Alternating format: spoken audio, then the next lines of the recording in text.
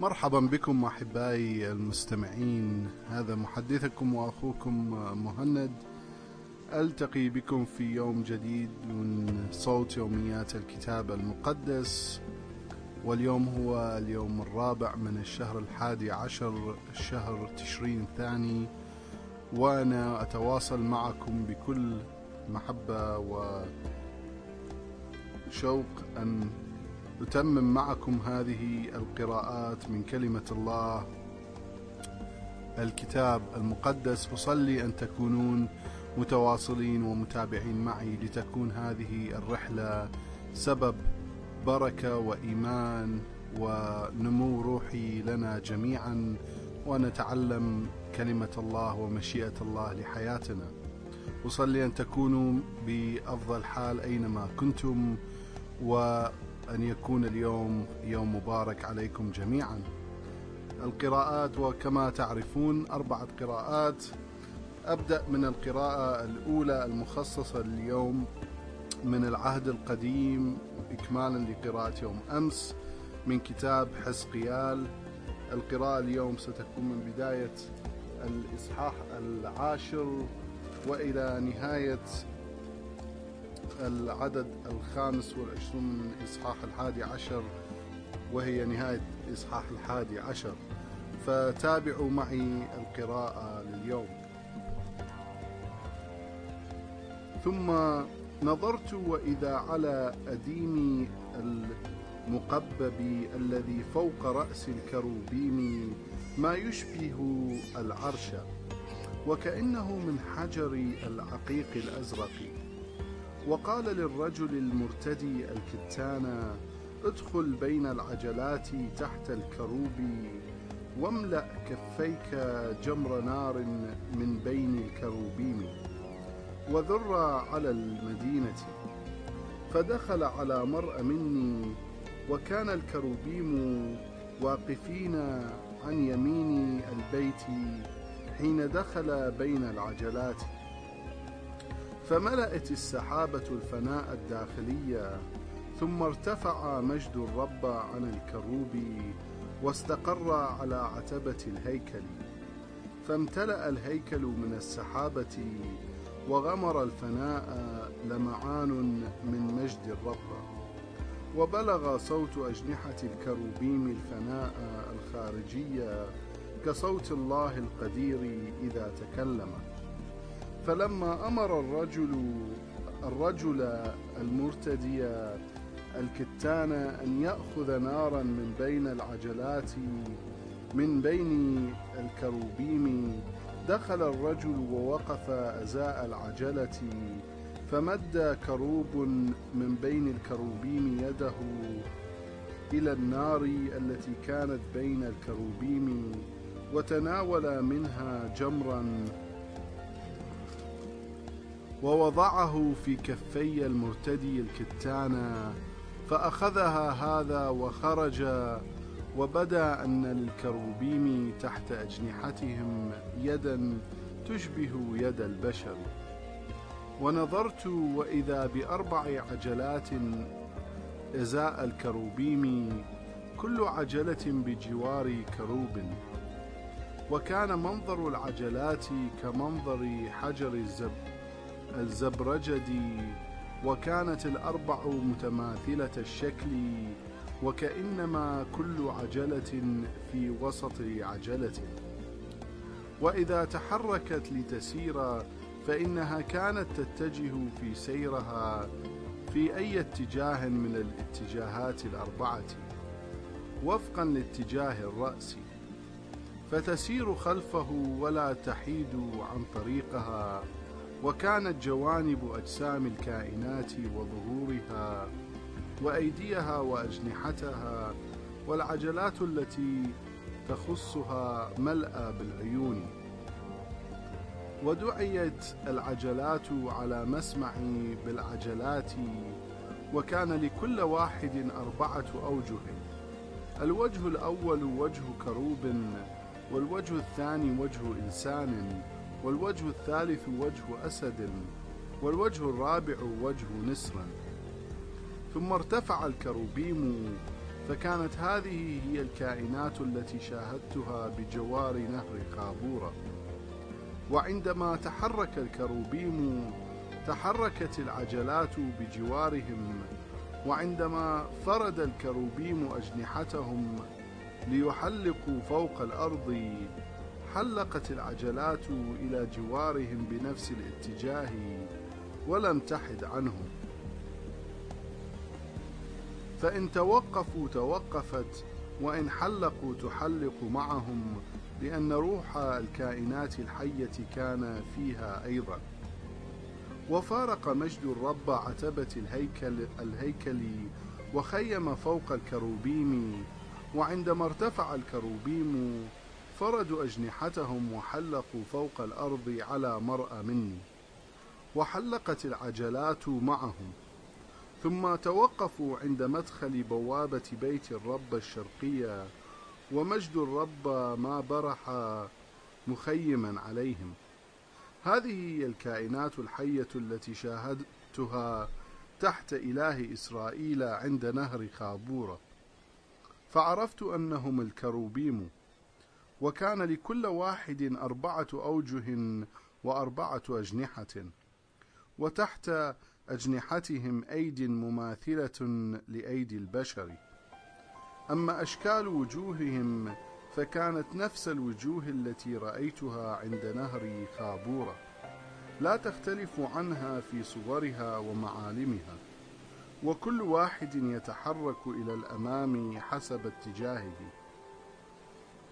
ثم حلق بي الروح وأحضرني إلى بوابة بيت الرب الشرقية، فإذا عند مدخلها 25 رجلا، شاهدت في وسطهم يازنيا بن عزورا وفلطيا بن بنايا رئيسي الشعب.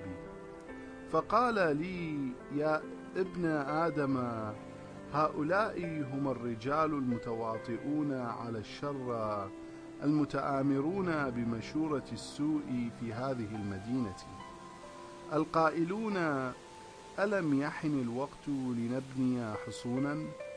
فهذه المدينة هي كالقدر، أي كسور حولنا، ونحن كاللحم، أي كالمحتمين بالسور. لذلك تنبأ عليهم يا ابن آدم، تنبأ. واستقر علي روح الرب وقال: هذا ما يعلنه الرب، هذا ما تحدثتم به يا شعب إسرائيل، ولكنني عالم بما يدور في خلدكم. لقد أكثرتم قتلاكم في هذه المدينة وملأتم منهم شوارعها، لذلك فإن قتلاكم الذين طرحتموهم في وسطها هم اللحم وهي القدر، وسأخرجكم منها. قد فزعتم من السيف، لذلك أجلب السيف عليكم، يقول الرب، وأخرجكم من وسط المدينة، وأسلمكم إلى قبضة أعدائكم، وأنفذ فيكم أحكاما، فتقتلون بالسيف، وأنفذ قضاء فيكم في تخوم إسرائيل. فتدركون حينئذ إني أنا الرب، لن تكون هذه المدينة لكم قدرا، وأنتم لن تكونوا اللحم في وسطها، بل أنفذ قضائي في تخوم إسرائيل، فتدركون أني أنا الرب الذي لم تسلكوا في فرائضه ولم تمارسوا أحكامه، بل عملتم بمقتضى ممارسات الأمم المحيطة بكم. وحدث فيما كنت أتنبأ أن فلطيا بن بنايا مات، فانطرحت على وجهي وصرخت بصوت عظيم: آه أيها السيد الرب، أتبيد بقية إسرائيل؟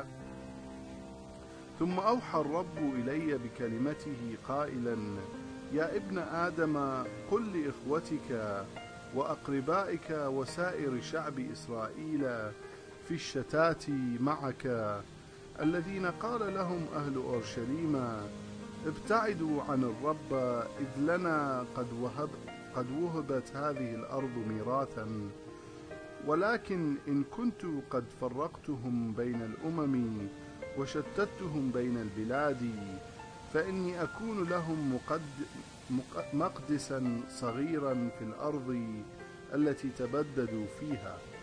لذلك قل لهم: سأجمعكم من بين الشعوب وأحشدكم من الأراضي التي شتتكم فيها، وأهبكم أرض إسرائيل.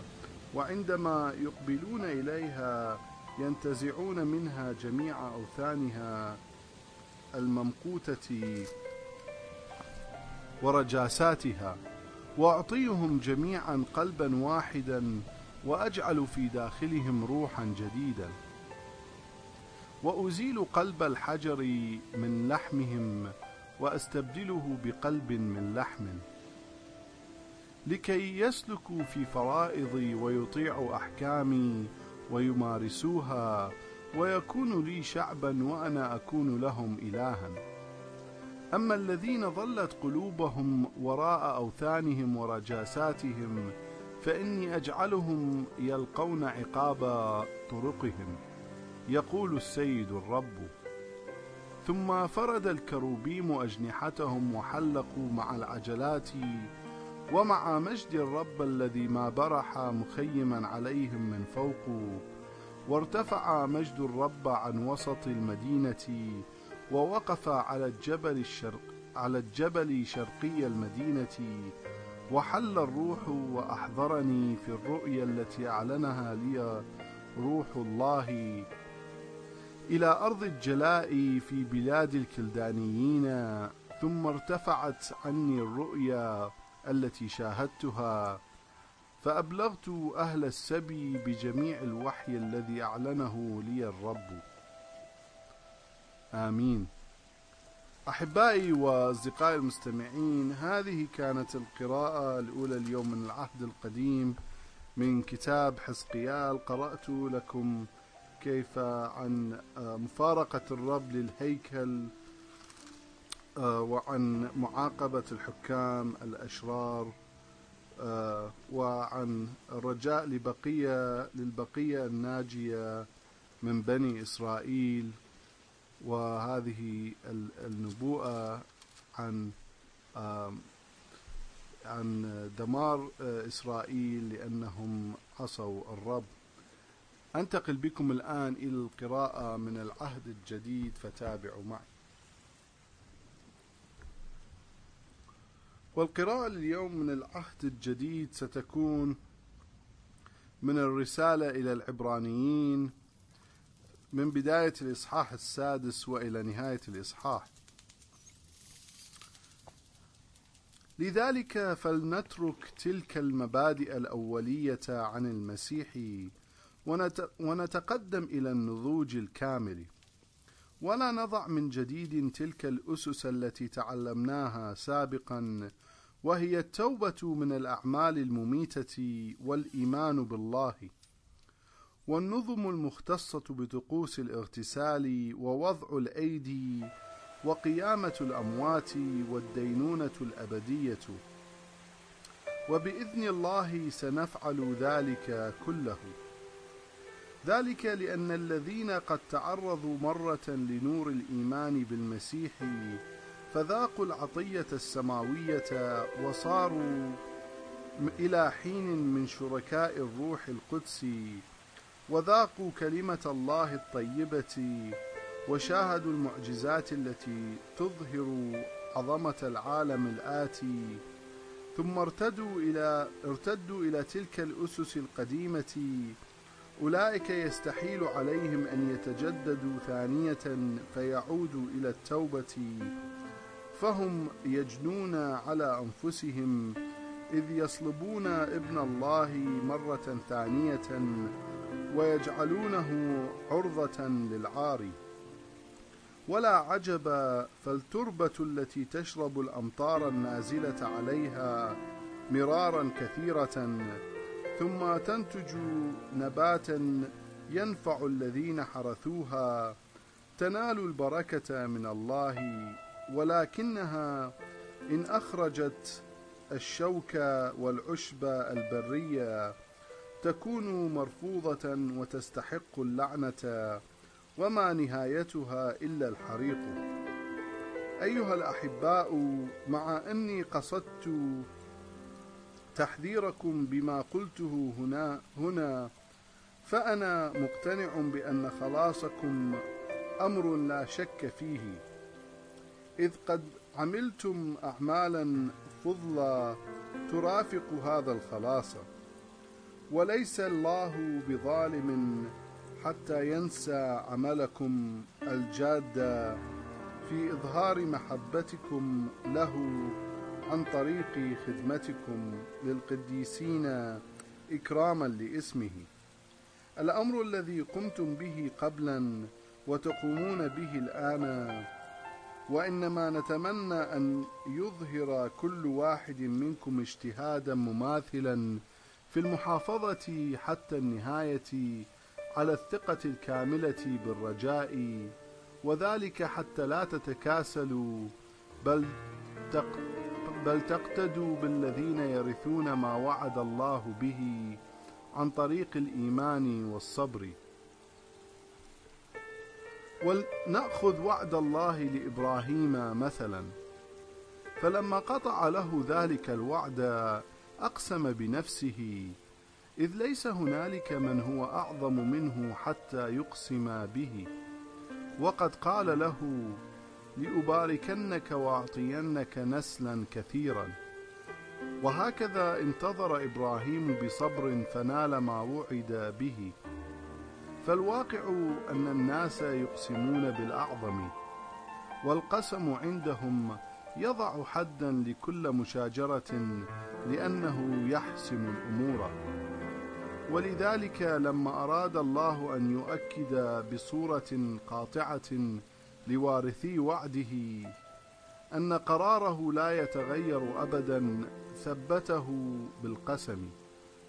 فاستنادا إلى وعد الله وقسمه، وهما أمران ثابتان لا يتغيران ويستحيل أن يكذب الله فيهما، نحصل على تشجيع قوي بعدما التجأنا إلى التمسك بالرجاء الموضوع أمامنا. هذا الرجاء هو لنا بمثابة مرساة أمينة ثابتة تشد نفوسنا إلى ما وراء الحجاب السماوية. فلأجلنا دخل يسوع إلى هناك سابقا لنا، وهو هناك يقوم بمهمته نيابة عنا، بعدما صار رئيس كهنة إلى الأبد على رتبة ملك صادق.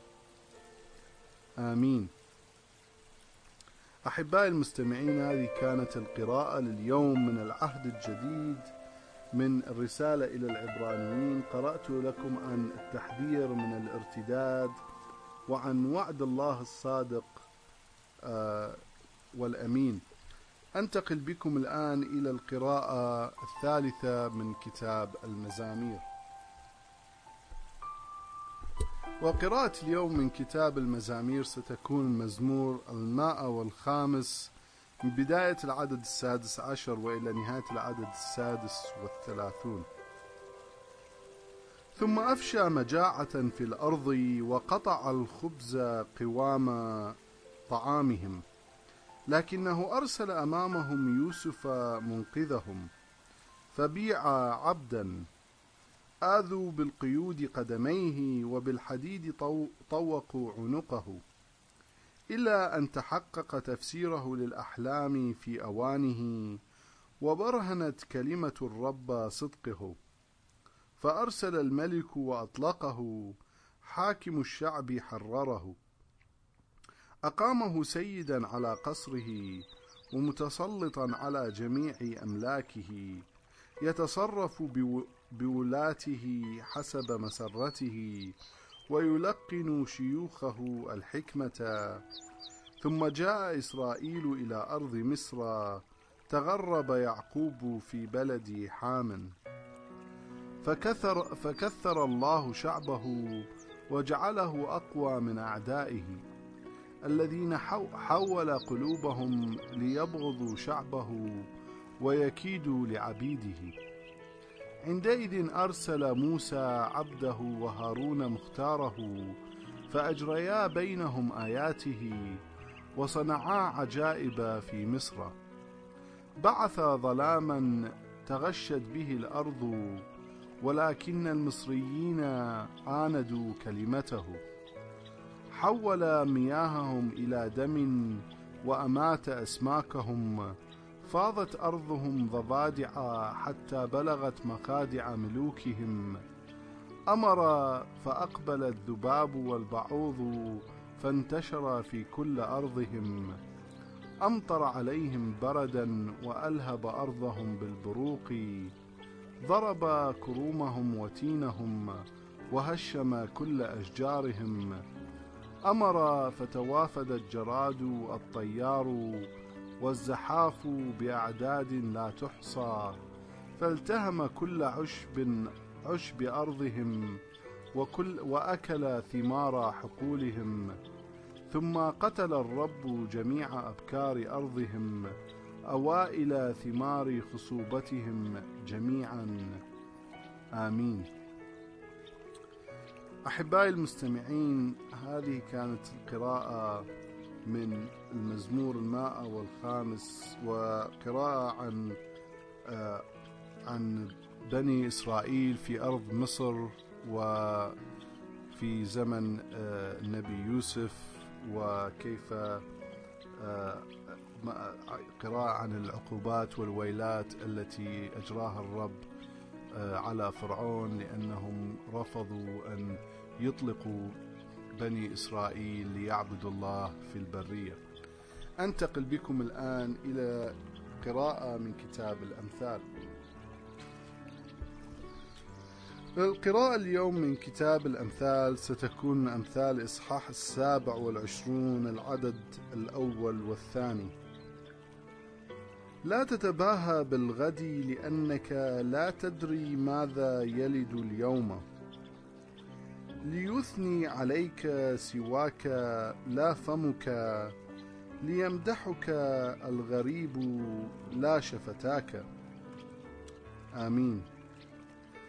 أحبائي وأصدقائي المستمعين، وبهذه القراءة والحكمة أكون قد وصلت إلى نهاية القراءات المخصصة اليوم من كلمة الله الكتاب المقدس. أصلي أن هذه القراءات كانت بركة ونعمة لكم جميعا اليوم، وتكونوا قد تعلمتم شيئا جديدا من كلمة الله. إلى أن ألتقي معكم في قراءة جديدة اليوم غد، أترككم بسلام الرب.